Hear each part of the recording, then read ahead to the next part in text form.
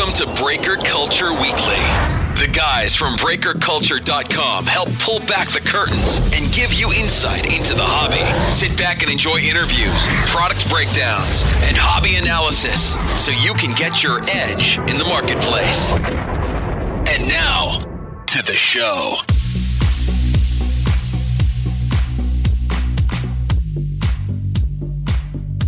Oh my goodness, we got a great podcast for you today. My name is Ty from Breaker Culture, and this is episode 67 of Breaker Culture Weekly.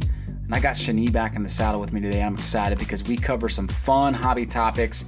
We talk about Panini Obsidian Basketball, which is an online product, exclusive product that just came out today. We talk a little bit about Panini Black Football, which is in the similar vein, an online exclusive product, which comes out next week. So we break those down. We talk about the death of Archives Baseball. Yeah. You heard that right, the death. Listen to what we have to say about that. And then we shift over and talk a little bit about the new managed payments platform that eBay is pushing sellers toward. And we give our thoughts on that, the pros and cons, lots of cons from our perspective. But yeah, we want to hear your perspective on that too. So be sure to listen to that and give us your feedback. And then the last half of this episode, we have a conversation. We break down our first annual Breaker Culture Weekly Propcast. Propcast, you heard that correctly. We are giving you our top 15 NFL prop bets for the season. And we take $10,000 each of us, 10,000 Monopoly dollars, and we apply it to those bets. And we're going to see who can come out on top at the end of the season. Some of those might not be Monopoly dollars. We'll see. Okay, so very fun conversation. If you're into betting, if you're into the fantasy stuff, then I think you're going to enjoy the conversation. Some obscure bets that both of us make, and then some not so obscure bets if you're expecting what any of us should expect from Shani as a Steelers homer. But hey, it's fun. But the best part about that conversation, and you got to hang tight and listen to it at the end, we're releasing the details of an awesome new competition that we're putting out for all listeners. And it is our first annual fantasy rookie card auction draft. And you'll hear the details talked about at the end. But the best part about this is it's free. You can enter, anybody can. It's extremely simple. And we're going to give away an entire case of 2019-20 football cards to the winner of this competition. I promise you it'll be a great case. To be determined, we're going to figure out which one makes the most sense. And yeah, you have the opportunity of showing us your rookie card investment chops, and then also turning that into some nice rewards there for a case of football cards. So listen for that. And as always, we appreciate you listening to Breaker Culture Weekly. Please go to iTunes or whatever podcast platform you listen to and leave us a review. Not just give us a rating, but leave us a review. Type out what you like about it. Type out what you don't like about it. And we like reading that stuff. We like reading it on the air too. So leave us the reviews and let us know what we can do better. And have an incredible Labor Day with your family. Enjoy the show.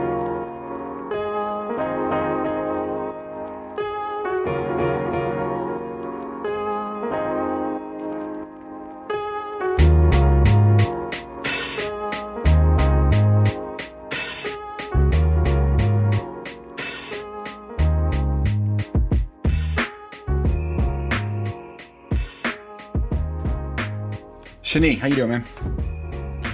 What's up, Ty? I'm doing well. How about yourself? Awesome. I'm excited because today we've been wanting to do this for a long time. We're doing our prop episode, and I think it's going to be fun, but we'll get to that. How was your vacation? Vacation was awesome. We always try to do something with the kids for a full week at the kind of end of their summer plans before they go back to school. So inevitably it ends up being sometime in like the second, third week of August. Yep.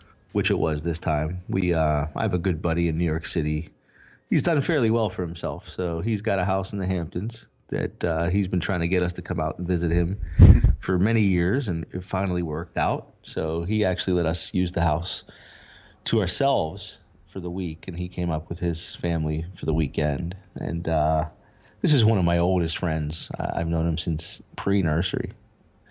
One of probably only 3 or 4 guys that I am still that close with. Pre-nursery? That far ago. Can you believe that? We actually have pictures. We actually even brought those pictures with us and shared them with our family so that they could see that he and I went that far back. right? That's impressive. So it's pretty cool. It really is. Yeah. I don't, I don't know how many people can say that, and I could say that I've got a small handful, not many, but I've got a few people that I go that far back with.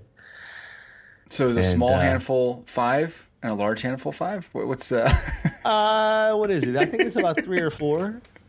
2 of whom I'm super tight with still.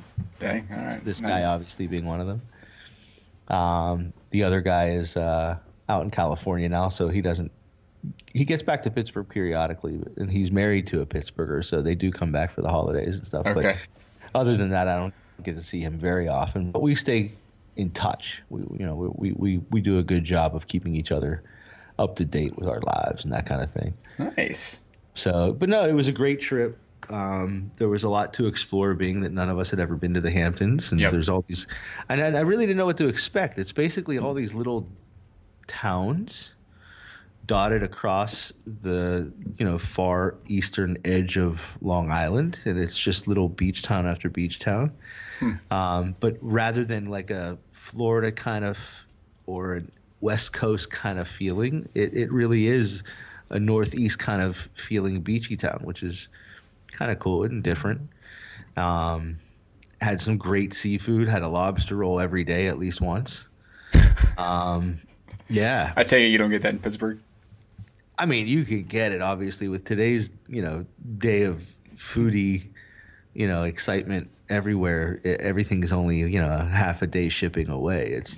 You could get fresh whatever anywhere you want, but right. There's obviously something fresher about getting a lobster roll from the boat that just caught it. Mm-hmm. It's rolling away to catch its next lobster, Yep. And the atmosphere, I can get a really good lobster roll in Pittsburgh, but I'm sitting in the middle of Pittsburgh while I'm eating it.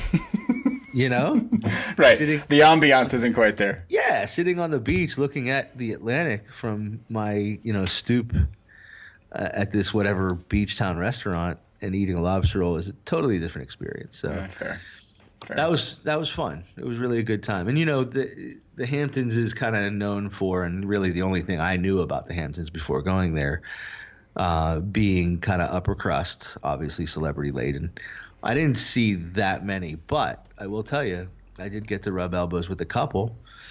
I was checking out of Citarella, which is kind of a smaller, higher end grocery store, kind of like a Whole Foods kind of place, but kind of even smaller and higher end. As I was checking out of there, Jeff Gordon was standing behind me in line. And I got to tell you, I'm pretty good with faces. I think in sales, you probably would agree. You have to kind of perfect that kind of thing. Names and faces are the kind of thing we work at to be good at our jobs. I don't think many people would have picked Jeff Gordon out of a lineup.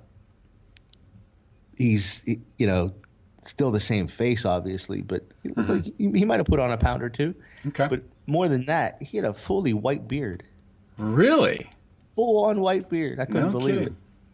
And then the next day, in fact, we were having we grabbed some lunch, and we were grabbing after lunch we were grabbing some dessert at a ice cream shop, just grabbing some ice cream. Mm-hmm. And who was in line ahead of us? The whole family, the entire Judd Apatow family. Oh, his wife, Leslie Mann, the comedian, the comedic actress, and his daughters are all into stuff right now as well, especially his oldest daughter is doing some of her own things and really making a name for herself. So that whole, and I love Judd Apatow's movies. I mean, I can name, so many off the top just that are awesome. But yeah, so that, I mean, whatever. I'm not some crazy stargazer or anything like that, but it's a fun experience. I think my 13-year-old got more excited than any of us, obviously. Yeah, well, that makes it worth it. Yeah. Are you, the 13-year-old going through puberty? Is this the same 13? We're not having this discussion. We're not doing it. I mean, we can. I'm happy to anytime. I'm sure there are people out there that are going through something similar. It really started in at a more serious level. I would say late school year. But when he got back from summer camp, and for the next month since, he's been a nightmare. I mean, I love the kid, but man, the hormonal mood swings everything. The attempt to claw every inch of independence and freedom out of us, even at the expense of breaking rules and seeing how we react. And oh man, it is not fun. Yeah, we're not going down that road. I refuse. All right, so let's talk about a little bit about the hobby. Yeah, I mean, there's some good products coming out, right? I mean, there's some stuff that you've been talking about, like Black, Panini Black. But what are you excited about? I mean, that's one. I don't know what to think as far as it being an online exclusive with Panini. So Black was the end of life, that product, in 2013? Is that right? I think it was either 12 or 13. Okay. I'm pretty sure, I'm not a fan of his any longer, but because I was obviously a fan of Le'Veon Bell's for a while, what I recall is he had a rookie auto out of Panini Black. So that's why I say it was 2013, the last time they did it. And at the time, it was a regular full SKU product. This year, it's apparently going to be an online exclusive. $100 a box, 1 pack, 2 autos, 1 mem, 2 base cards. I like that kind of darker look. Obviously, there's some obvious, what's the word I'm looking for? Condition issues. When you get that full bleed black card, edges and corners tend to, really show any slight wear whatsoever. So there's some danger in that. But if they do it right, and I've seen a couple mock-ups that look kind of cool, there's kind of, that stealthy look could be done well. And I can kind of like that. But we'll see. I mean, my hope is that breakers get their hands on it, which I assume they will. And for sure. I'll just grab the Steelers in a couple breaks and hope for the best. I will say with Black, the autos don't stand out to me because they're stickers, of course, but the patches, the relics look sweet. And that's the thing. Black backdrops.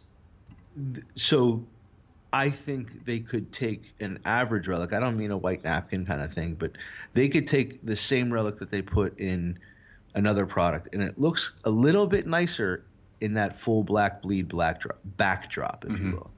But I mean, I'm excited about it. Like I said, the mock-ups I've seen make me kind of want to give it a shot at least. So that's one product I'm excited about. Okay. Kind of in the same vein, not that it's all black, but it's definitely, actually maybe it is. You can correct me if I'm wrong, but kind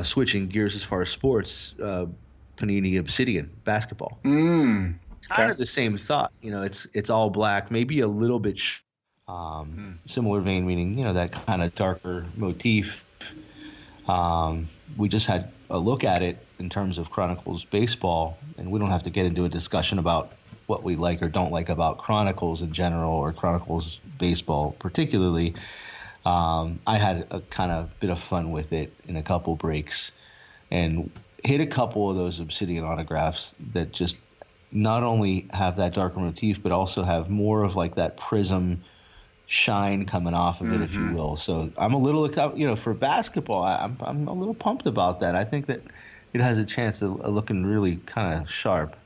So it'll be interesting to see that. I don't know how expensive it's going to be in breaks, and that's definitely the way I'm looking to go with it, and just grabbing a couple teams. But so that comes out.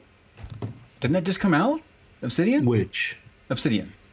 Today? I think maybe it did come out today. Either yesterday or today. I think it was the 28th was when it's supposed to come out, but I guess I didn't really check yesterday. I wasn't watching it. It very well may have come out yesterday. I was a little bit more focused on Absolute Football for some ungodly reason. Probably because it's like every third football release seems to have Devin Bush in it. As the Steelers' first rounder, but a defensive guy that wasn't invited to the rookie premiere. He's only going to have autographs in, probably a third or even less of the products that come out for football. Right. So being that he's in this one, I was kind of into that, but that'll be short-lived. Once I hit my first Devin Bush autograph, I'll be moving on pretty quickly. You're done. Got it. Obsidian's online today, which is the 29th when this will be live anyway. It's in stock, surprisingly. $120. Yeah, it's 120 because it was published initially at 100. Yeah, so, it's 120. Okay. 120 through Panini's site. Yeah, you're right. That's a very good comparison to Panini Black. It almost looks like they've got the same idea with everything in mind. From box design to basic card design. Right. Interesting. So I'm sure there's a lot more coming out that I'm not necessarily thinking of off the top, but that's what comes to mind. Topps Fire as a retail only product did come out recently. Came out I think earlier this week or maybe late last week. Got it. So just in that vein of unique different motifs, if you will. Tyson Beck, the guy, I don't know where he originally came from to have this relationship with Topps, where he essentially has the ability as an artist to have his own product every year, which is pretty amazing. It is pretty cool. But then, Fire doesn't tend to garner all that much attention or hobby love in terms of secondary market values. So this is the third year we've talked about it on the show because we've been doing this for that long. And I feel like every year it's like we get excited for basically a 24-hour period. And we try to go snag it a little bit, and then we never talk about it again. It's entirely because, there's those handful of products that even in a year where there's such a solid rookie class, which if it's the third year in a row that we've talked about it, it's also the third year in a row that there's been this solid of a rookie class. Very true. To warrant talking about every baseball product. Right. But despite that, unless you hit one of those top three rookies, you're not getting any value out of it. That's the bottom line. The same goes for Gallery. Same goes for Bowman Platinum. I wonder if it's the case for Bowman Sterling. That's not a retail exclusive. It's not even in retail at all. But I get the sense that it probably falls in line similarly. Excuse me. That a product like Bowman Sterling falls in line similarly. Right. It's coming out amidst a number of other products that have far more consistent year after year hobby love and attention, and it's just trying to kind of eke its way in there for a moment, and I don't even think it gets its moment, if you will. Yeah, no, I think that's a very fair assessment. Okay, yeah, those are good. I like those. We're kind of beyond Heritage High Number and we're basically beyond Heritage High Number. Topps Chrome, we got Bowman Chrome on the horizon.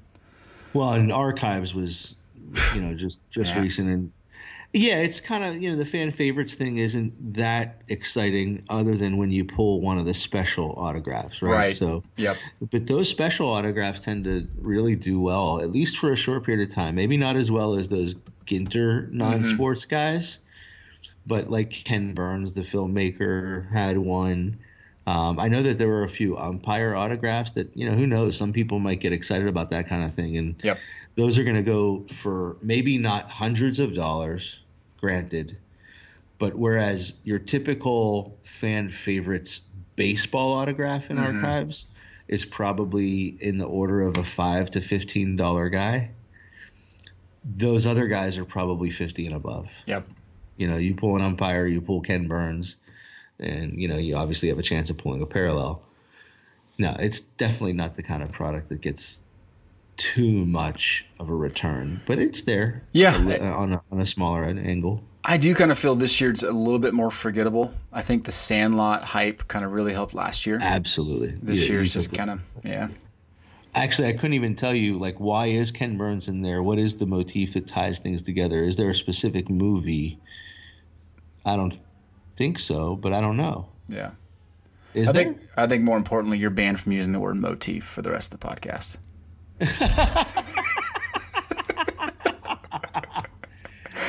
But I'm honestly interested now, and I realize I don't know the answer to this question. It's kind of weird. In years past, I would have been able to tell you long before the product released, oh, okay, the movie that it's focused on this year is Major League or Sandlot or whatever. Is there a specific movie this year, or is it just kind of what is it? I don't know. Oh, wow. Yeah, okay. I honestly don't know. That's how sad. I mean, again, I think you can kind of tell Topps is okay with this because they release so many products at once where you almost feel like they were just kind of trying to sweep it under the rug. Let's get Archives out there, but we're gonna sandwich it in between Heritage High Number and Topps Chrome. So you know what? If it's crappy, which it's going to be, no one's gonna really care. I wonder if, so I agree with you, and I wonder if actually there is not a specific movie that it's hyped about this year, and that's why, because they didn't have any like hook or angle.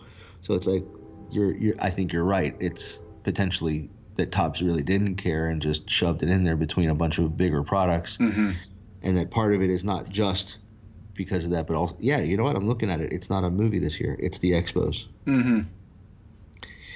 It is the 50th anniversary of the Montreal Expos. Yeah, there you go. Well, and I do like a couple of looks, like the Topps magazine stuff. I think it's kind of cool. Like, that to me kind of makes it very retro and very like during my era. So I like that. But yeah, I mean, there's no value there, and there's no hype. And these are the boxes you'll see during Black Friday for like $36. Yeah. You know, I realize saying this all now and just having worked through this together, anytime Archives comes out without something specific to draw people in as a hook, it's totally forgettable. I mean, it's generally a forgettable product even with it, but at least if you got the Sandlot thing, it gives it a little bit of life and makes it a little bit more relevant for a shorter, it's still going to be a shorter period of time than other bigger products, but right. Well, yeah, I mean, shoot, something like that, forget it. Well, even last year, right? I mean, they totally screwed up their releases, and they had to end up pushing out retail like a month in advance, and Hobby basically, I mean, it was so irrelevant because Heritage High Number was out, and then Update was out, and it was so forgettable for like a 12-hour period. More so though, because you had basically all of the biggest hits that had been on the secondary market for greater than a month before Hobby even came out. Yep.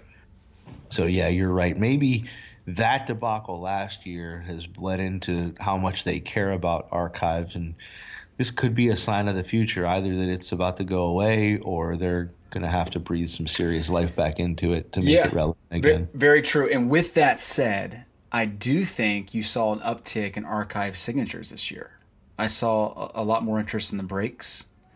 Maybe that's the trend, right? A little bit more of an exclusive one-hit product that still kind of pulls back to yesteryear. It's an interesting take, because if your interest is in spending a smaller amount of money to get a hit that isn't going to be all that valuable, but maybe if you get into a random break, you do have a shot of getting the Griffey Jr. or something like that. Right. Or if, that's if it's, you're doing, they've got both. They've got the Archive signatures active and then also separately retired player SKUs. It is interesting. I like the fact that they're all encased.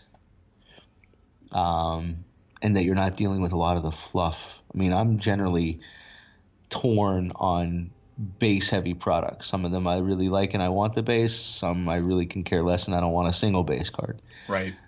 Archives is definitely one where I tend to really not care about the base. Other than, and I was lucky enough in some of the retail the very small amount of retail I bought, I did get at least one of each of the top-end rookies, and I just threw them in top loaders and threw them in the back of a box, and they'll be there for a while.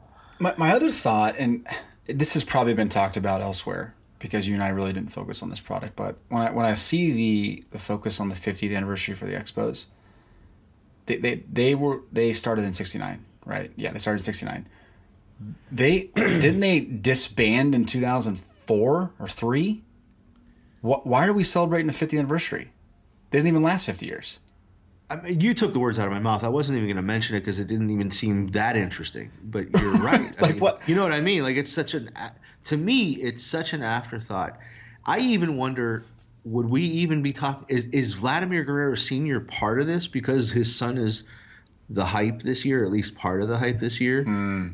If it wasn't for that relationship, would we be talking about the Expos right now? I don't know. I'm struggling with it. I don't get it. The fact that we've given it 5 minutes is probably right. I mean, disappointing. It's weird. Yeah, weird. But okay, so don't buy Archives. That's the take. I wouldn't. Don't spend at least not too much. I mean, one box. hobby, maybe a couple blasters, get the basic minimum of what you want. You know, your one Guerrero, your one Alonso, Yep. your one Jimenez, whatever, and move on quickly. There you go.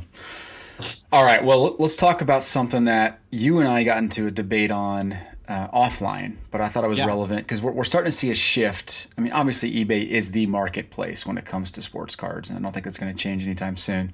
Like it or not. Like it or not, right? And I think for the most part, we all deal with it, and I think we most of the time like it. They're shifting.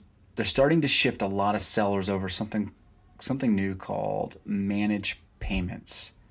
Right. And managed payments is essentially eBay's new payment platform, where they're trying to kind of kick PayPal to the side and kick all these other payment platforms to the side and force sellers to accept payments through the eBay managed payment platform. I personally, I'm just not a fan of this. I mean, I love it as potentially an option, but the direction eBay's saying is that by 2021, so a year and 4 months from now, they plan on having the majority of sellers, in their words, the majority of sellers in the managed payment platform. So initial thoughts to that, I guess, first off, we can break down a little bit more about what this looks like. Which I think is important. I definitely think that I even still have a lot of questions as to what it really is, first and foremost. Yeah. And then picking apart the pros and cons from there. But I definitely have, like you, some heartburn about this. Mm-hmm. What's your biggest heartburn? Why do you have heartburn about it? I mean, anytime you tell me I have to do something, granted, it's their business, and I've committed to that a long time ago, and it is what it is in that sense. But whenever you've gotten me into a certain habit of how I use something, a platform specifically, and then you make a change that isn't so minor, right? It's actually a pretty darn major change, right? And you don't tell me that I either have a choice, or at least some time to kind of play with it and get used to it before I completely integrate with it. Yep. I'm going to have some heartburn. So let's talk about the pros and cons. But before we do that, let me give the gist of what's happening here. Sure. So going forward, if you're on the managed payments platform, buyers are going to be able to pay a variety of ways. So buyers will be able to pay through PayPal. They'll be able to pay through Apple Pay, Google's payment platform, all kinds of different ways. And then you are going to be at the mercy of the managed payments platform for eBay to release those funds to you. You're going to have one central spot. You don't worry about anything on the collection side ever again. That's their theory here, right? And then they will directly deposit your money on a daily basis to your bank account. That's how it'll work. So they're saying 2 to 4 day lag time between receiving payment and getting to your bank account. I mean, the difference between 2 and 4 days. So actually, let me start by saying it this way. The difference between instant access to money that's paid for on what I sell with eBay today through PayPal and 2 days is pretty dramatic. Someone spends $500 on a card. Not that happens every day for me, but I'm using that as an example for obvious reasons. Someone spends a decent chunk of money, whatever that number is, on something with me, and all of a sudden I've got that decent chunk of money immediately through PayPal to do what I want to do with it. Versus having to wait for that same amount of money for 2 days is enormous, let alone that it could be 4 days. Yeah. That's really significant change. Agreed. And in all fairness, we'll have someone like Britton Becca or CRT on to talk about this from their perspective. But some people have beta that tested this, and I've been asked to be on the beta team too, so I might actually test it a little bit. But the problem is once you sign up, there's no going back. You got to stick with it. You're in. And so that's my hesitation. But let's talk about the pros then. The pros from eBay's perspective are you don't ever sweat out the details of having to collect again. Like there's 1,000 different ways. Did you feel like you had to sweat the details? I mean, yeah, never. You had to rant. I mean, look, I shouldn't say I would, for the most part, I agree that it's never. You have buyers that don't pay. Generally for me, it's never been for something more than a $5 card. Maybe once in a year, I don't even know what randomly here and there it has happened that a more expensive card has sold, and the buyer didn't actually pay. Mm-hmm. I sent a couple, maybe one, maybe two, if I really was patient. Messages, and then clicked file a report, and that was that. And I relisted the product, and it sold again.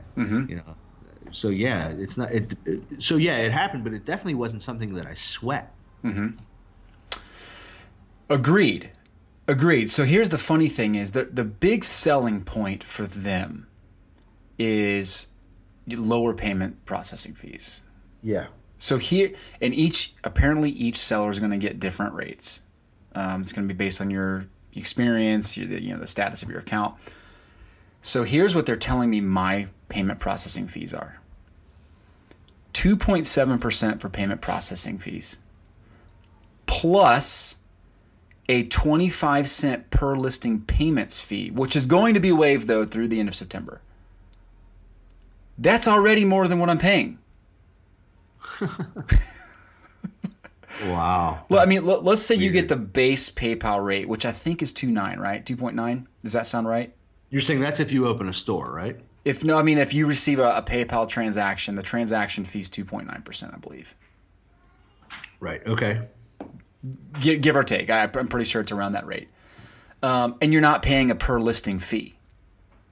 So yeah, on a $1,000 transaction, 25 cents is nothing. But if you list a bunch of $2 cards, which some people do, 25%, that's a legitimate fee. Yeah. I wonder if in the managed payments world, eBay will continue to throw out those special offers that seem to come pretty often. Yep. Here's 200 listings for free. Yep. Here's 300 listings for free. I could personally say that with the minimum number of listings per month that you got for free, and then those offers, I generally very infrequently had to pay that 35 cents. Now they're saying it's going to be 10 cents less than that. Well, no. This is not your listing fee on eBay. This is a listing payment fee. Totally different. Oh. You're saying that fee will only be assumed if it sells. Correct. So I get it. Yeah. I get it. Yeah. So here's the other couple things they say are important selling points. You no longer have to manage multiple data sources, which I never thought was an issue.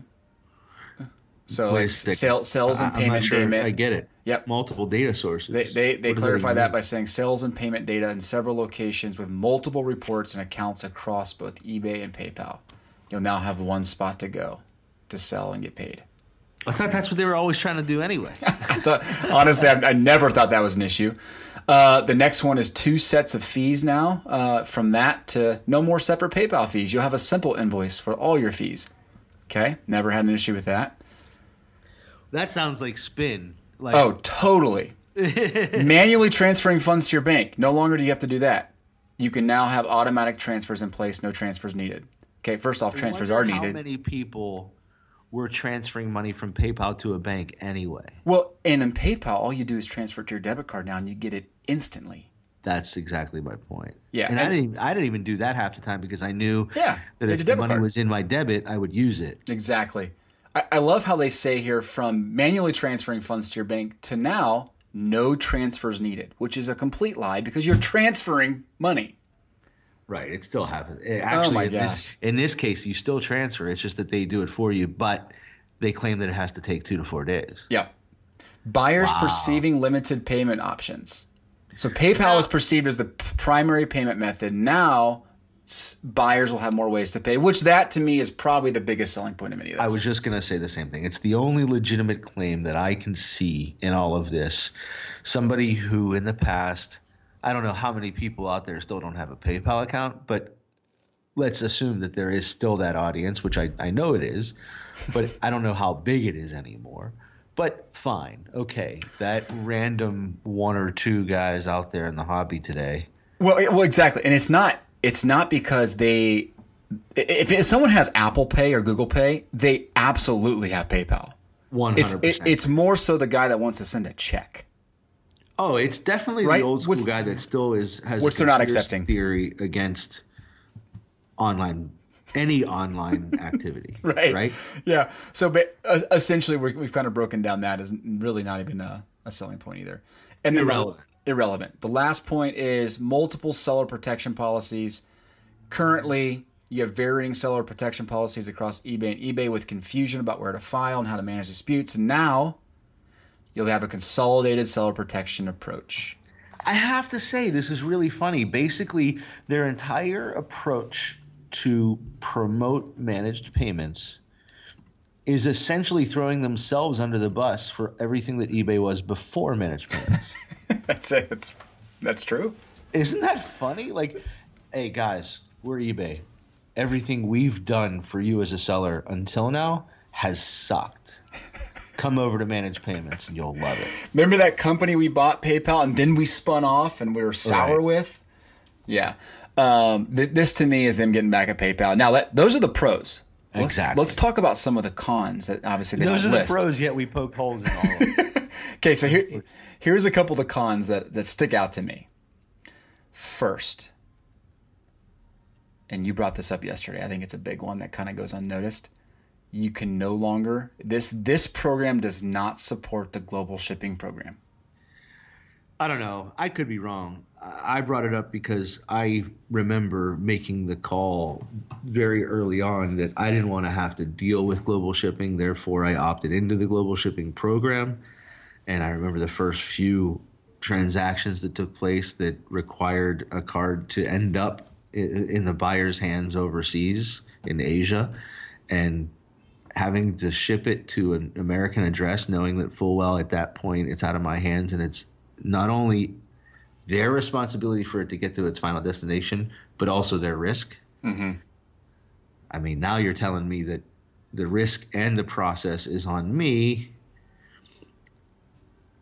yet you're not telling me that in the intricacies of the shipping portal, if you will, that there's going to be some managed process where I won't make a mistake and end up selling a card to someone in Thailand for $4 shipping when it's really $40. Right. Yep. That scares me. Yeah, very, very much so.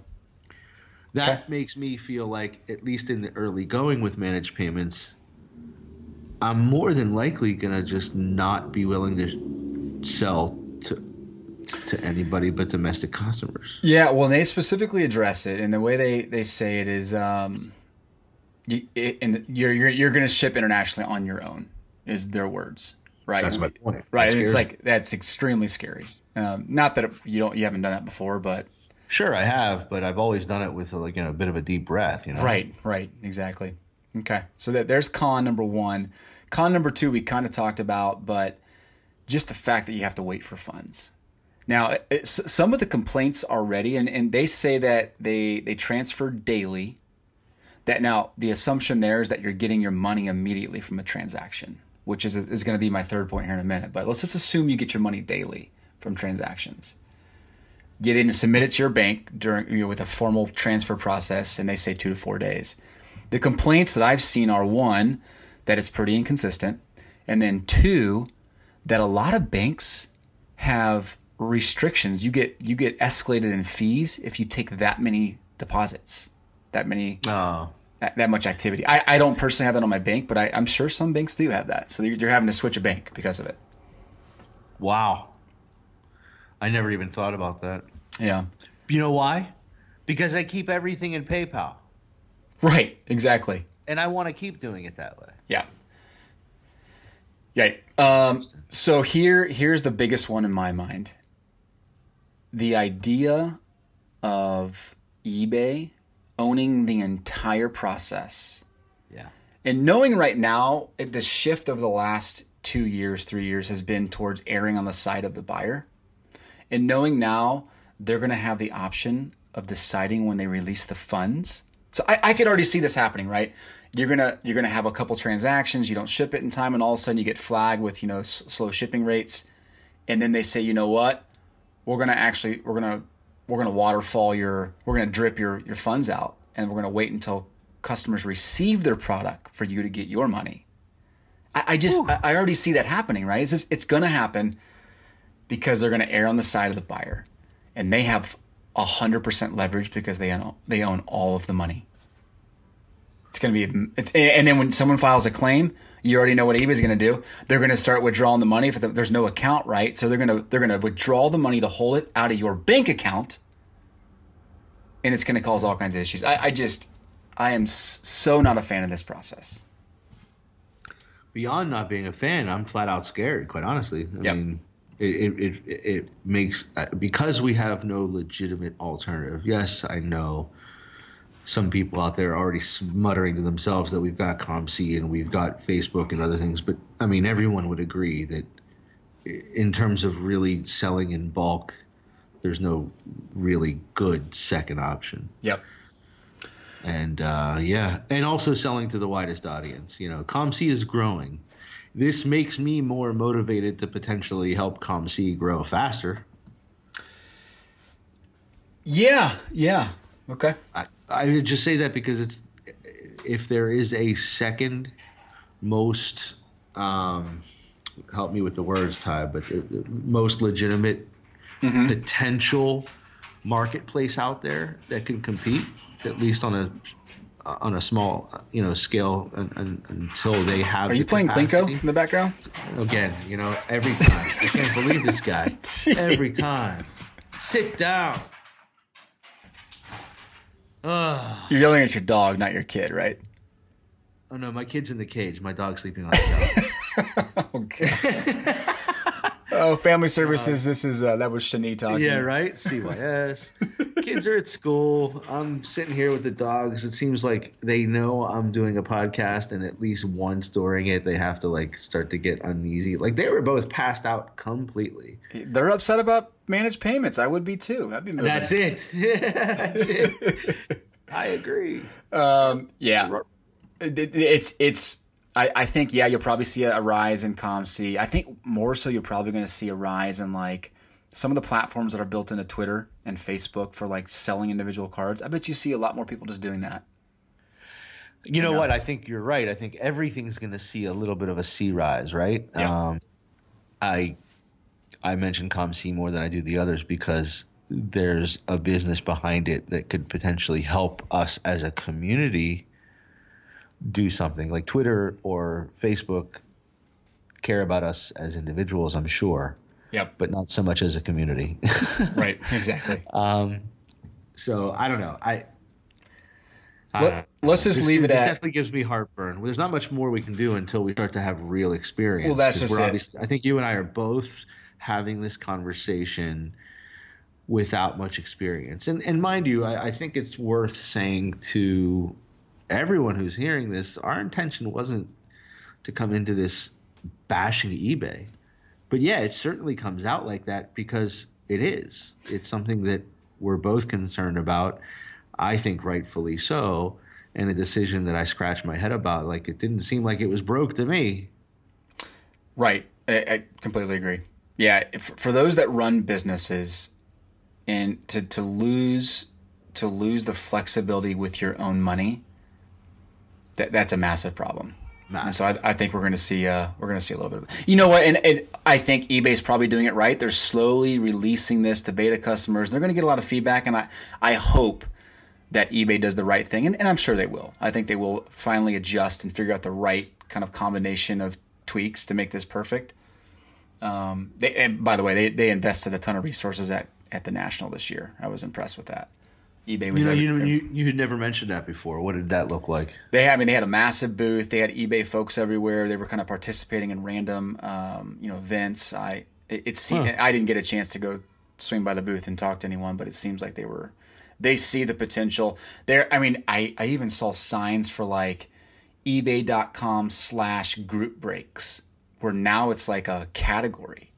Wow. And, yeah, they have a definition like library for group breaks, and so to their credit, I think they have adjusted correctly for certain things that are not as risky as they originally thought. So right. So yeah, maybe they'll adjust, you and I aren't negative guys. This is generally speaking, no. I mean, you are definitely most of the pull it time out there. I balance this out.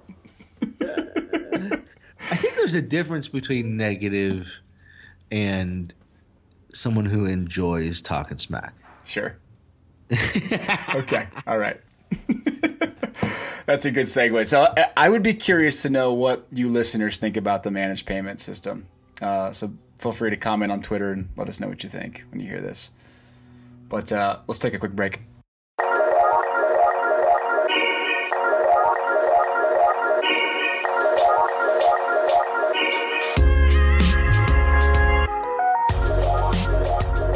All right, so check this out. If you're listening to this and you have a business, you should absolutely consider advertising with us, because this is a prime spot. Active listeners, and we want you on the team. Email me at ty@breakerculture.com. I'd love to discuss an opportunity to partner. Now, here's the situation. You got to go to breakerculture.com this week. There are a few absolutely amazing articles coming out. Number one, Tyson has a couple new articles. One on the rise of Ronald Acuna Jr. rookie prices. Fascinating rise. We got some data to back it up, and I think you're going to enjoy seeing that and digging into some of the numbers there. We also got a anti-scammer, kind of how to protect yourself in the hobby article that Tyson put together. Very elementary stuff, but we have a lot of very elementary collectors entering the market. So we wanted to kind of reset and help the newbie collectors kind of figure out your way around the hobby and some things you can do to make sure that you're safe. And then finally, I have a brand new 2018-19 basketball market summary. I break down every single product that came out from 2018-19, and I give it a lowdown, kind of like we did with football last month. We're doing it with basketball this month, and I think you're going to really enjoy it. Some eye-opening numbers, some eye-opening data. It's going to make you rethink products that you invest in with basketball next year. I can promise you that. So check it out, Breaker Culture, this weekend, Labor Day weekend. You're going to have all that good stuff. And of course, if you want to advertise with us, hit us up, ty@breakerculture.com. Back to the show.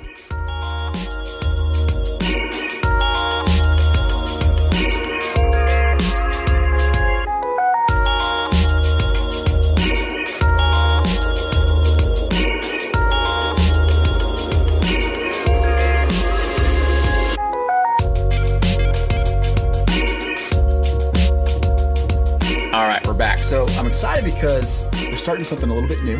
This is our first annual Breaker Culture Propcast. And you and I spent some time over the last couple days. Yeah. A very simple play on words. So creative. We spent some time just looking at the NFL prop bets heading into the year for the 2019-20 season. And we came up with our top 10, top 5 list. And what we're doing is you and I are each taking an imaginary $10,000 and we're placing it on our bets, our prop bets. And you and I are going to track these throughout the year, towards the end of the year, and see who can turn $10,000 into the most lucrative return. So, you excited about this? I'm nervous. How about you? You're nervous. You're nervous using imaginary money. Wow, goodness, I can't imagine how you have real money. I'm competitive. I don't like to lose. You should be used to that by now. Oh, did you? Hey, do you want to maybe give a quick definition of what a prop bet is for those that don't know? Sure. I mean, proposition. Look, the bottom line to really understand it is, there's the normal sports betting where you're wagering money on the winner or loser of a game, or even tying several games together, in a bundle. That's the traditional sports gambling. Prop bets are more your flyer bets, if you will, to use other jargon. Yep. The bets where you're taking longer, riskier odds on something specific happening either within a game or within a season, rather than on the outcome of a particular game. Got it. Okay. Easy. Fairly. I mean, it can get a lot more complicated than that. Sure. But well, in some of for the these sake bets, of this, yeah, right. Yep. It's a good way to understand it. Are you in all transparency here? Are you planning on putting any money on any of these bets at all? So now that sports gambling, has become legal in Pennsylvania, and there's a casino about a 10-minute drive from my front door, there might be one or two. Now, I will tell you, I'm a poker player. If you ask any poker player, generally they're going to tell you that what they do is not gambling.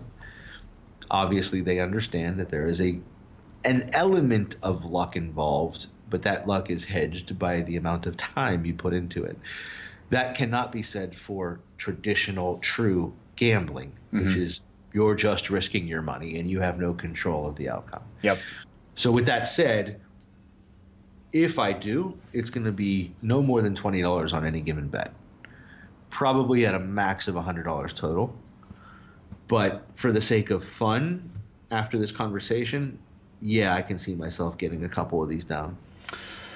Well, I'm excited. I'm excited for you to convince me on a couple of these. To answer that question on my own, I do plan on putting probably the equivalent percentages on these bets. Probably not $10,000. Now, do you have casinos in Kansas City, or do you have to do this online? Yeah, we do. Yeah. Well, and I will likely be out at the convention. What do we call that? What's the convention happening next 2 weeks from now? The convention? What's it called? Sports card, the industry summit. So I'll likely be out at the industry summit. Oh, I didn't realize you were going to that. Yeah. I think we're trying to make it out there for some stuff. So I'll probably just do it in Vegas for fun and to back up what I'm saying here. So, with that said, you ready to do this? Let's just start from the bottom of our list. I know we both have a different number of bets, but let's just and we'll whittle it down to our top 5 maybe when we post the actual top 5. But let's talk about some of the bets. Maybe what's your least convicting prop bet? The one I'm least convinced of that is worth doing would probably be the over-under on... You know what? No, that's my second least. I would say the least one is... How many do you have? How many bets do you have? I have 5. Okay. All right. My number 5 bet is the odds on the Steelers ending the season as the number 1 seed in the AFC. Not winning the AFC Championship. It's finishing the regular season as the number 1 seed heading into the playoffs. And they're at plus 900. Just to give you a comparison, Pats are number 1 at plus 240. KC is number 2 at plus 330. So the Steelers being plus 900 puts them pretty much in the middle of the pack, maybe even towards the end of that middle of the pack. So the way I look at this is if I'm risking only $20, my upside is 9x plus.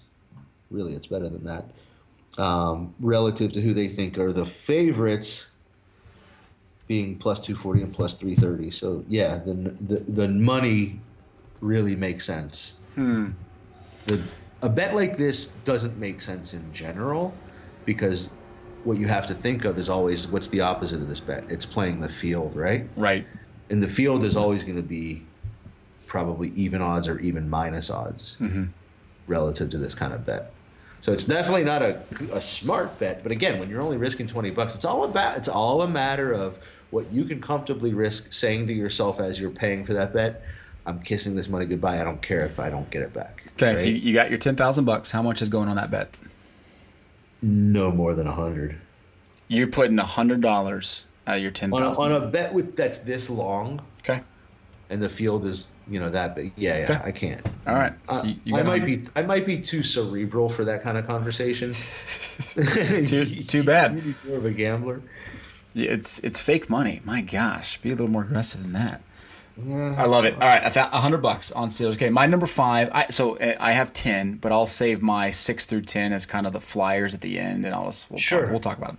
So my number 5 bet is Sony Michel, the under on 1120 yards for the year, rushing yards.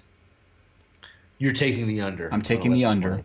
I'm taking the under. That's a negative 170. Now, Sonny Michel, is N'Keal Harry a wide receiver? Or he is. Back? He's a wide receiver. Now, here's my logic on that. So last year he rushed for 931.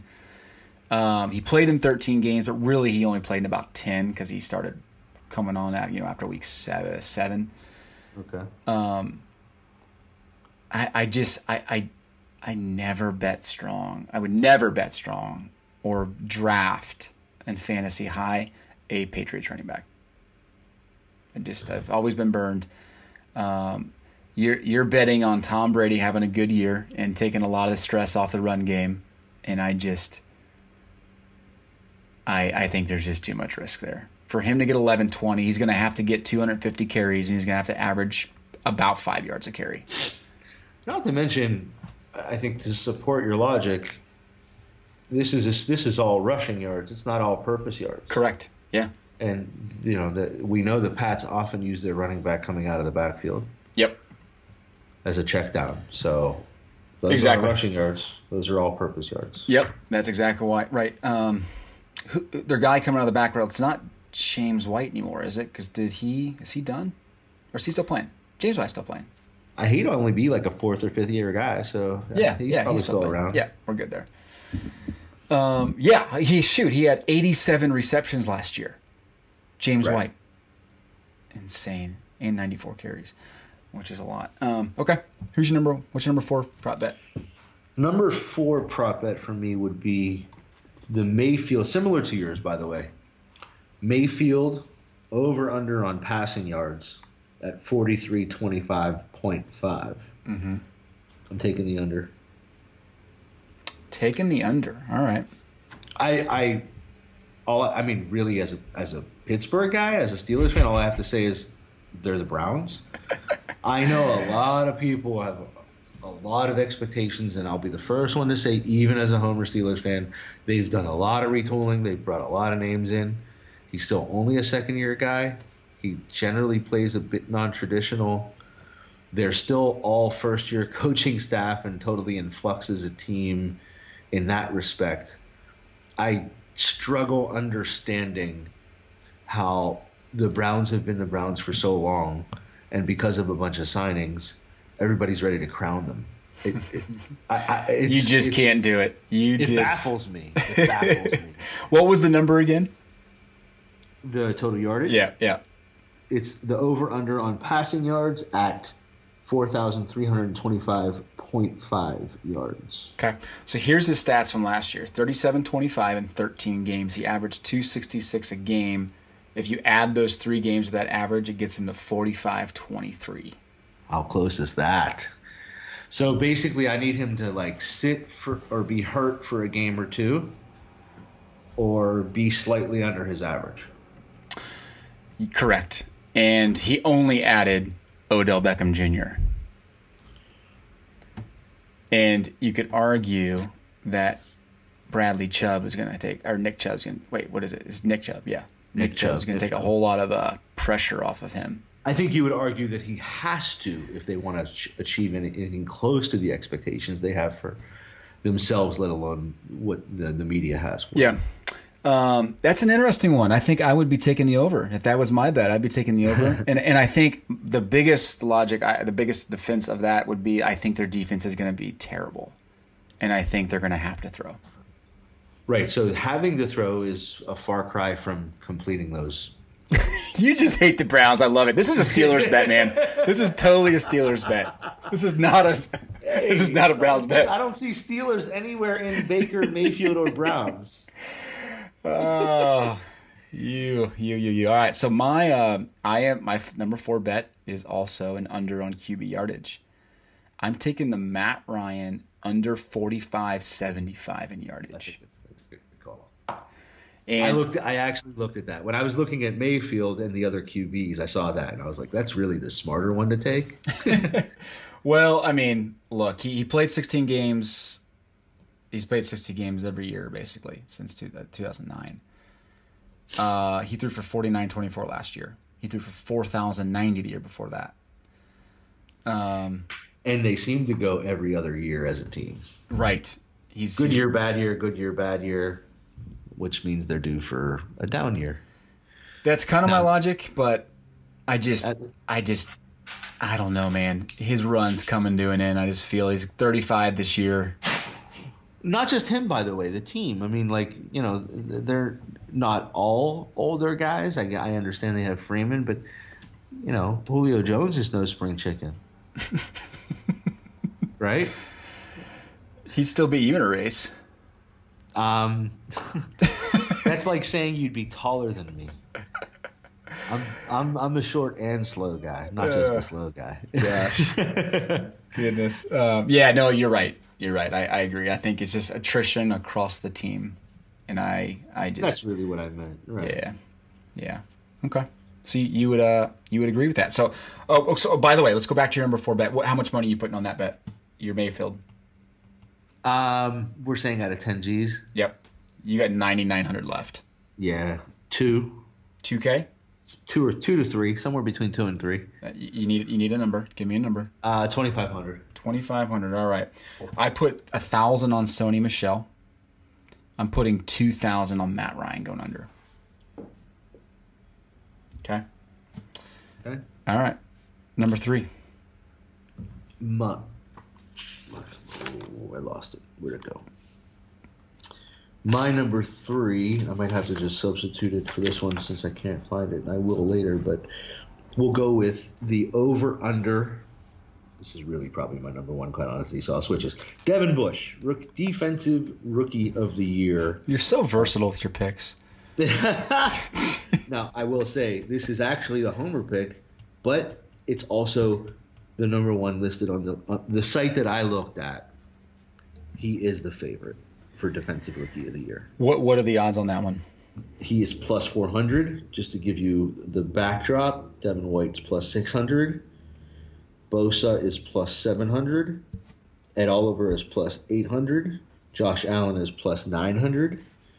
Quinton Williams is plus 100, plus 1,000. Mm-hmm. And Cleveland Farrell is plus 1,500.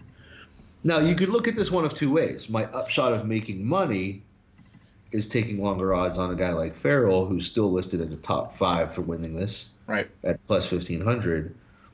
Or I can invest more money with a guy like Devin Bush, who is not only – he was named the starter the minute he was drafted, mm-hmm. with Shazier being where he is obviously hurt and never coming back. Right.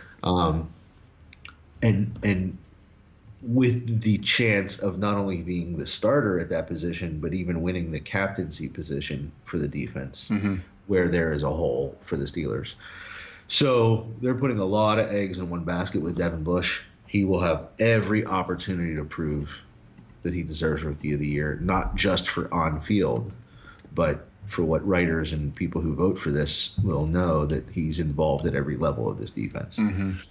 So, again, you can go one of two ways. You can go longer odds, Farrell plus 1,500 on the $1,000 bet, which obviously gives you close to 5 times the potential money, potential winnings, if you will, mm-hmm. versus Bush, which you feel potentially has a much better chance. Obviously, this website has that sentiment as well at only plus 400. But if I invest what I anticipate, if I just put in 2,500 at that other bet, I've got to go at least slightly above that. If I'm going to put 4,000 in on plus 400 and win an easier bet, potentially, right? So you're going 4,000? Yeah. Wow. Okay. So that leaves you with 60, so about 3,400 left. I probably should have saved a little bit of money then. I didn't realize that. I thought I went so low on that first bet that I needed to make up some ground. So cut that down to 3,000, so I have a little bit more to give on my biggest bet, right? My biggest bet should be my number 1 pick, right? Not necessarily. But yeah, you're right. I want it to be. Okay, so you got 4,400 left. Okay. All right, so I like it. I don't know if I like it, but okay. I mean, I can't argue with it. You can accept the logic. I can accept the logic. Yeah, I do like him too. He has been all the talk. When Ryan Shazier says he's going to be he's going to be exceptional. Worthy replacement. Right. It's like, okay, well, you take those guys' word. All right, my number 3. I'm taking an over on a quarterback yardage. I'm taking the over on Deshaun Watson, 4,075. Interesting. I saw that as well. Obviously, I paid close attention to the yardages as well. I can't argue with that one. It looked like one of the lowest numbers. Yeah, exactly. That's what stood out to me. He threw for 41.65 last year, and I don't feel like he was still coming off the knee surgery, kind of getting his bearings the first 4 or 5 weeks. I just feel like with DeAndre Hopkins and a healthy receiving crew, there's just no way he doesn't throw for over 4,000 yards. In a weak conference. In a week, exactly. Pretty close to being the lock number 1. Yeah. I think it's a negative 120 bet, but to me that's and barring injury, right? These are all assuming like 16 game seasons for these players. Right, obviously. Right, but I mean that's it. Said, right. That's an easy bet for me. So I will put $2,500 on that one, which leaves me $4,500 left. So for my final bet, you got 2 left. You got number 2 and number 1. Oh darn it! I really didn't manage the money well, but it doesn't really matter. It's fake. Maybe it's not. All right, I will. Unless you're giving me 10 G's, in which case it's still fake. Where did my other bet go then? I can't believe I'm missing it. I will make one up before giving my final bet then, because I actually just circled 2 bets here. And it's funny. Kyler Murray is the talk of all rookies, right? Mm-hmm. We know that he's going to start, right? Mm-hmm. I'm torn between 2 bets that are both yardage bets on Kyler Murray. Do I go over-under on 3,500 yards passing? Or the rushing yards at 400 something? 455.5. That seems low. Man, that's for a tough. guy who can run. Granted, he's not a running back, and they've got David Johnson. But as a rookie, who's going to want to he's going to want to pull that trigger, right? You know, it's like, I feel like. So let me say this: one of these is my 5th bet, even though I know my 5th bet is still coming. It's just that I'm saving it because it's truly the one bet I believe in the most. Mm-hmm. But one of these is my 5th, and one of these is my 6th. Even though we already said I only got 5, and I've as we've been talking, I've been throwing asterisks on my pages to kind of say, okay, here's a couple more places where I would probably put some money. Mm-hmm. So whichever one of these I didn't do, passing or rushing, I'm probably still doing the other one for less. Okay, so I may parlay these both, by the way. Ooh, there you go. That's my bet. I'm going to parlay these 2. I say he's going to go over on rushing. Am I really going to take the under on 3,500? No way. There's no way you could do that. He's going over on both. Okay. I'm going to parlay Kyler Murray. Runaway rookie of the year then. And I had him listed. His. Do you want to know what his odds are on rookie of the year? What are they? I don't even know. Because this, you would almost parlay. Can you imagine this? I'm going to tease all 3. This is what I'm doing. Oh, I'm getting crazy. Oh my goodness, it's fake money. Burning a hole in your pocket. I'm teasing all 3. I'm going Kyler Murray for rookie of the year at plus 150. Okay. Mind you, remember I told you that Devin Bush was the favorite at plus 400 for defensive rookie of the year. Kyler Murray's at plus 150 for offensive. That just shows you how little they respect the rest of the rookies on the offensive side. The next closest guy is Josh Jacobs at plus 600. So, that's a sexy bet too, though. My gosh. Yeah, longer odds, right? If he does well, or if Murray falters even a little bit, there may not be another guy out there. And I'll just tell you how it goes. Murray plus 150, Jacobs plus 600. Haskins, I think, is actually the better go at plus 700. The field is plus 800. Wow.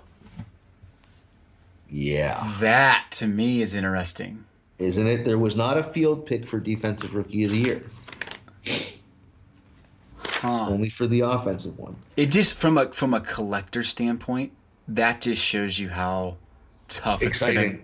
Tough and exciting. Yeah, right, exactly. You pull one of those three guys, you're going to be sitting pretty nice. Right.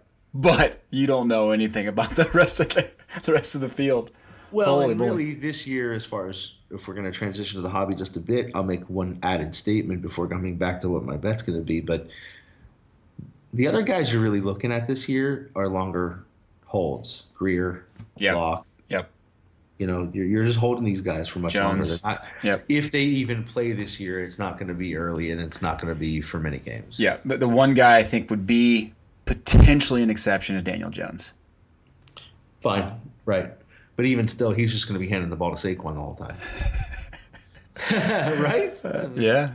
Realistically. Yeah, maybe. All right. So I like that. So you got a tease between 3. I'm doing 3 Kyler Murray bets in 1. The triple tease. The triple tease of offensive rookie of the year at plus 150. Over on passing 3,500.5. And over on rushing at 455.5. And the funniest thing is I don't even think he's that good of a player. But these numbers are just too enticing, and that's what Vegas does. This is how they suck you in. That's it. You're giving him way too much. Okay, so how much money are you dropping on this one? No, it's not that. I'll put, what did you say? I have 4,000 left? Yeah, 4,400.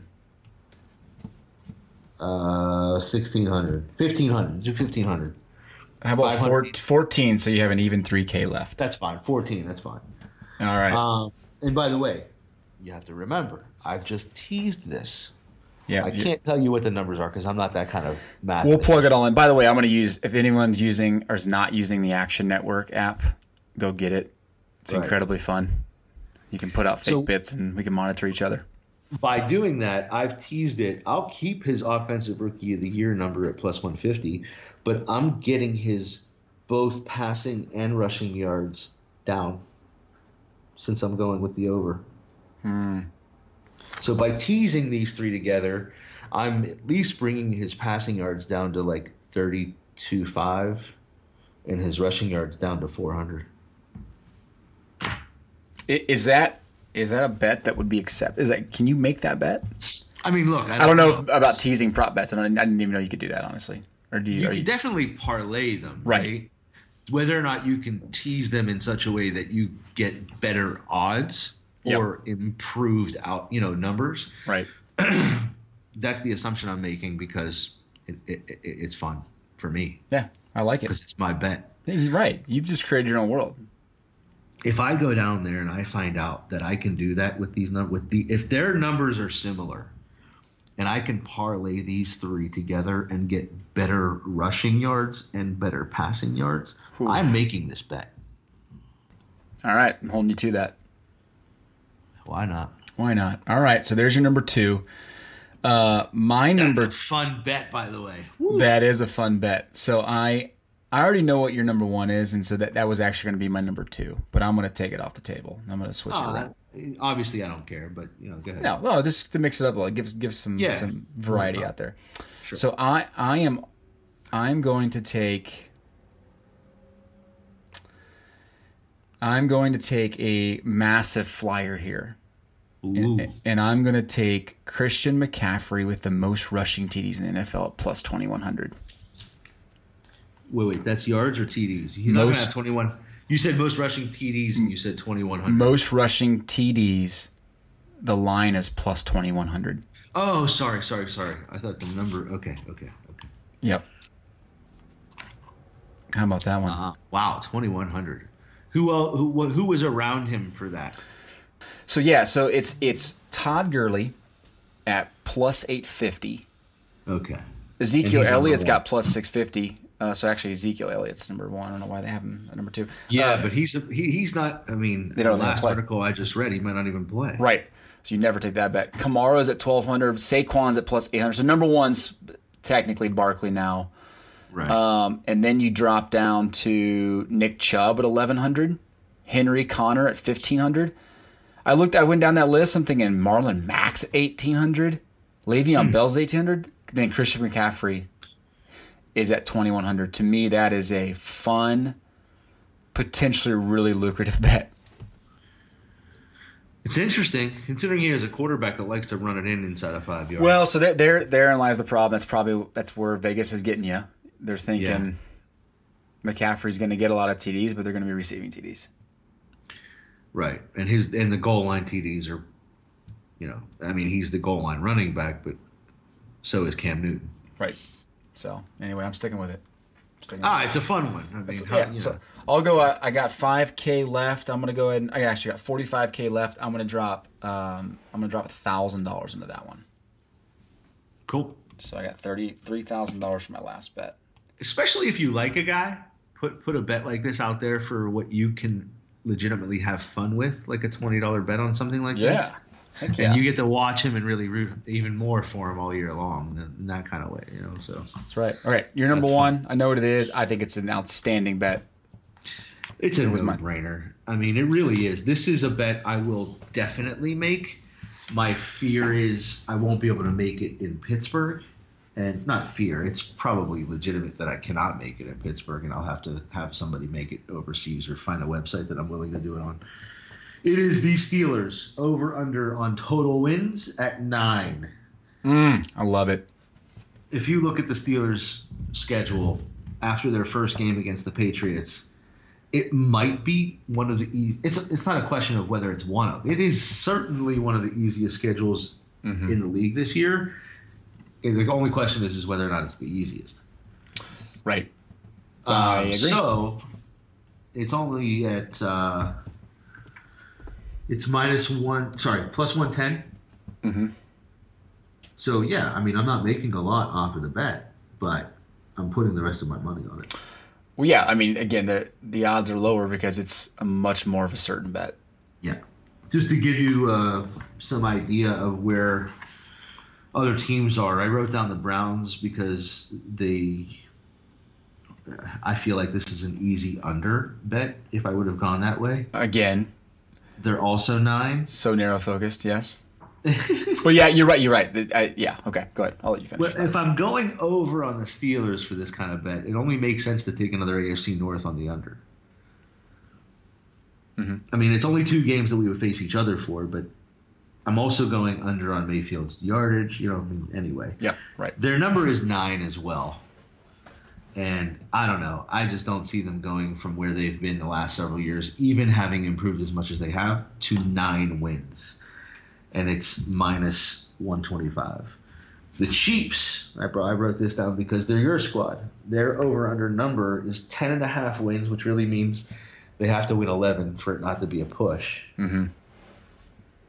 Minus 130. Yeah. That's a hard bet. Agreed. That's a very hard bet. Them and the Patriots at that number, there's no way you make that bet. I did go through the Steelers schedule. And Good. I came up with 11-5. Okay. And there you go. I mean, there's probably at least one game that I disagree with you on that's a win instead of a loss. Well, yeah, vice versa, right? I think you probably split it, even if you split at Baltimore and you split at Cleveland, and if you take both at Cincinnati, you're at 11 because you're going to win. You're going to take San Francisco, Miami, Indianapolis. You probably lose 2 of 3 or 1 of 3 at the Patriots, Seattle, and LA. You could still lose 2 of 3 and get 10 wins. Which LA team is it? It's the Chargers, right? You play both. You play both. Oh, we play the Rams and the Chargers? You play at the Chargers and the Rams at home. Okay. And then you got Arizona, you got Buffalo, and you got New York Jets. 3 of your last 4 games. I mean, my goodness gracious. Yeah, exactly. Yeah. Maybe not the easiest, but definitely. Okay, so you're dropping the rest of your money on this. $3,000. It's one of those bets that, in order to make it worthwhile, especially for this kind of activity, you've got to get a big bet. Yep. So your $3,000 will be worth. You win it, you're gonna pull out 500 ish. Got it. Cool. All right, my number one bet. You're gonna like this. My number one bet. It's minus 115. Most pass TDs by any quarterback in the NFL over 42.5. Wait a second. Most passing TDs by any quarterback over 42.5 for the year. So I'm betting on one quarterback throwing 43 touchdowns or more. You're going with Roethlisberger? No, it's the field. You bet the entire field. Oh. It's you take the over/under for the league. I get it. I like it. What's the odds? -115. -1. Oh, okay. Yeah. So you got to put a lot of money on it. Yeah, I'm gonna do the same. I'm gonna drop the remaining part of my money, so 3,500. I didn't see that bet. That's interesting. Yeah. That's really interesting. Yeah, I think with this day and age, like we saw, Mahomes get to 50. Pass heavy. Right. Yeah, the quarterback's extremely protected now. I just think there's no way someone doesn't throw over 42.5. That's interesting. Well, that's why Vegas made it -115. They're right. basically saying, here's a fun bet that you'll probably win, but you got to put a lot of money down to make it. So they're probably not going to get many people doing it. Well, yeah, I mean, look, it's still. I mean, you look at making 80% of your money. Right. Right. That's what you're doing here. So you'll take that. Okay. So 3,500 on that. I'm going to plug all these into Action Network. Here's a few other bets that I'm going to throw out there for you. I bet a couple that I asterisk, like I said. So go ahead. So here's one that I really like. So I earmarked 2 guys for the most passing touchdowns in the NFL. Funny enough, Roethlisberger at +1,200, Baker Mayfield at +1,000. Yeah, like to me, even just putting $100 on both those guys, one of those two throwing the most touchdowns. That's interesting. I think it would be a fun bet. I got most receiving touchdowns. I got 2 guys. Michael Thomas is +1,400. Crazy to me. That is crazy. He's a machine. That's all they got. And that's except that Breeze has made superstars out of much less. Well, right? true, but and you maybe argue Thomas got his contract and maybe not so incented, but +1,400. I think it's a pretty solid, fun bet. But here's the one that I really liked. Cooper Kupp has been getting some mad props about the way he looks. And he was a machine. He was a touchdown machine a couple years ago. +5,000 to have the most receiving touchdowns in the NFL. Huh. To me, it's like, So you like these longer odds, which I totally understand. Well, again, that's where you, like you said, you throw a little bit less money. Splash money, and it's fun. Yeah. The other one that I thought was interesting, this is a homer bet. The one homer bet that I had was Frank Clark with the most sacks in the NFL, +2,000. Huh. So, thoughts? All right. So I'll give you. I mean, my thoughts are the same for all of them. It's like you're looking at those fun flyer bets. Anybody who's interested could go and look at these odds and look for the guys that are. I would argue you don't look at the guys that are the highest odds, right? The lowest odds. There's a reason why they're there. It's not going to happen. But the guys in the middle of the pack, you can, with what make some type of justification up based on some sound logic for yourself and make a decent thesis on it in your own mind and make that bet. Those are fun. And you don't put a lot of money, but your odds are good that even on $20 to $100, you're going to make enough money that you're going to be like making that bet 5 more times than next year. Right. I looked at some different bets, either ones that I really just thought were interesting to think about, or not necessarily a longer odds bets like you looked at. Regular season MVP. Okay. I just thought it was interesting that it went like this. Mahomes at +500, Wentz +800, Breeze, Rodgers, Brady, Mayfield nodded at third place at +1,200. Oh, man. I just don't. What are they doing? Mayfield is a top 6 guy in the league now? Calm down. Can you talk about somebody else? Well, I think I wrote it down in part because you're a KC guy and Mahomes is number 1 on the list. Well, as he should be, right? The reigning MVP. Yeah.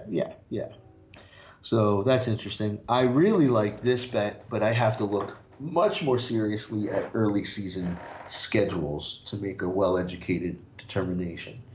and that is last team undefeated. Pats at plus 720, Chiefs plus 850, Eagles plus 950, and then the Saints, Cowboys, and Seahawks all at plus 1,000.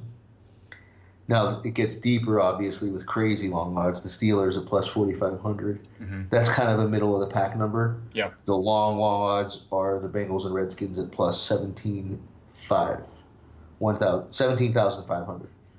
That is. Giants plus 7,000. Those are interesting. You could go in a couple of directions, right? You can go much longer odds and just take a flyer on any team. Yep. You can go, but even taking the team you like, that's a good team like the Chiefs, are still plus 850. So that's a fun bet. That's the kind of bet I feel like I would say anybody who's a fan of any team, go and bet your team for $20, and you're either going to Vegas and having a great time on those winnings because you were a Redskins fan, mm-hmm. or you're collecting a nice little check if you were a Chiefs fan. It's a fun bet. Agreed. I like that. I like this one. Will Antonio Brown play week 1? Minus 500, yes. Plus 300, no. And they had a number of those on, I don't know, maybe 5, 6, 7 different players on whether or not they're going to play. Where is the... I like this one. First rookie to get suspended. Who do you like in this one? I mean, I don't know any of them. You just like the idea of the bet. I thought it was so funny. I had to mention it. Thanks for all the education on this one. Yes, that is a funny one. Come on, that is funny. For the 4 players listed are Dexter Lawrence, Gerald Willis, Jeff Simmons, and Montez Sweat. And then also on defensive rookie bets, first player to get a sack. Mm-hmm. Bosa plus 150, Cleveland Farrell plus 200, Ed Oliver plus 300, and then a whole bunch of guys nodded at plus 400. And then they had, as the bet you made on McCaffrey, mm-hmm. rookies listed as both either running back or receiver, most TDs. So most TDs for a running back starts with Josh Jacobs at plus 130, or most TDs for a wide receiver starts with DK Metcalf at plus 130. It goes from there. And Keel Harry's at plus 200. Who might not even play. I didn't realize that. What's going on there? Well, he's hurt, and I think they're gonna ease him back into the schedule. It seems like. But here's the one you might be interested in: Mecole Hardman at plus 300. Oh, interesting. Yeah. Okay. By the way, maybe that's partially why the running back numbers weren't so great for Casey. But I don't know. I like it. Prop bets, man, I'm telling you, it's fun. I'm really glad we took some time to do this because I think it's going to be fun to watch this throughout the year. Like I said, I'm going to put these in the Action Network. I'll send a link out on Twitter. I'll put it in our show notes here. You can follow us. If you don't have get the Action Network, download the app, and follow us, and we can all track each other bets. Maybe I'll create a Breaker Culture group. We can all kind of see how good of sports gamblers we have as our listeners. Yeah, I mean, how good of prop bet sports gamblers we are. I don't think that's really that much. Well, no. Right. But within the Action Network, you can list all. It integrates with your betting system that you use, and it shows how your rate of success for your bets, any bets. It's kind of fun. So in other words, we could potentially continue this into non-prop regular season gambling, and then we really get to see who's better. Yeah. I think so. I think it might just have to happen. This could be fun. This could be real fun. Now, I'm going to go ahead and throw this out there. You and I are working on something. We'll hopefully have it done by this weekend. And it's going to be an incredible competition. We're going Fantasy-based, right? Fantasy-based, card value-based, auction draft. You are going to have a set amount of fake money. Anyone can enter a set amount of money, and we'll determine this in our post. And you're going to have to buy 5 players for your NFL fantasy team based on card values. and you're going to list your 5 players, the values, and I'll have all the values in a spreadsheet so you know what their rookie card values actually are at the time of release. And whoever has the biggest percentage increase on their team at Super Bowl wins a case of 2019 football cards.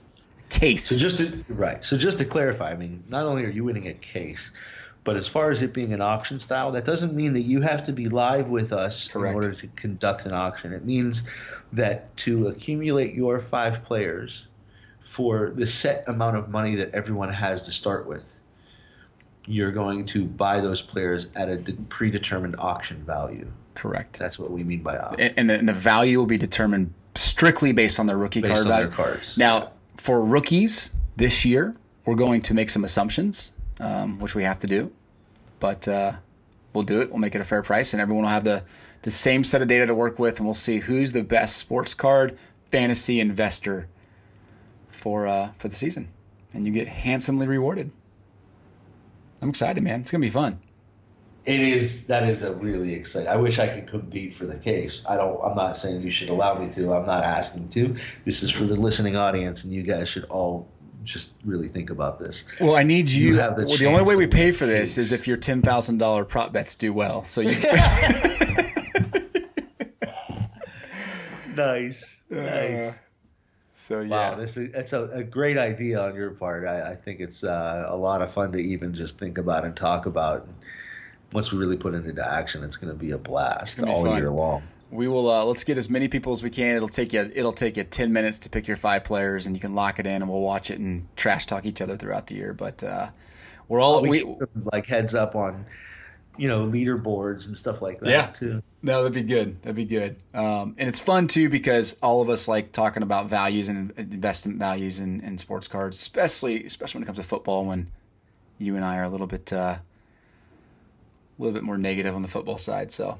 There's probably a few people out there that know what we've said about football collecting in the past that are like pumping their fists like, yeah, we made you eat your words. Exactly. Well, I love it. Here we are. That's right. If we like it, we'll do it for NBA. Have some fun. I think there's no doubt we're doing this for the NBA with a Zion year coming. Yeah, right. Agreed. Especially now that he signed for Panini and we know we're going to have that. Oh, that's going to be a fun conversation. We got so much NBA stuff planned, you and I. It's ridiculous. Yeah. We should probably not talk too much about it. Let's not. Tar our football episode here. That's right. That's right. Well, that was fun. That was really fun. Have a great weekend. We'll talk to you next week. Sounds good, man. All right. Later.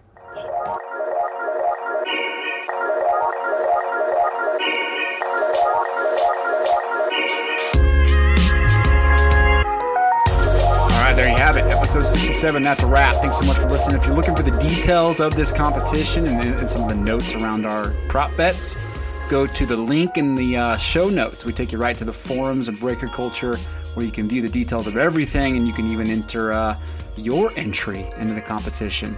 Have a great Labor Day weekend. Thanks so much for listening. Fill out a review on iTunes. Catch you later.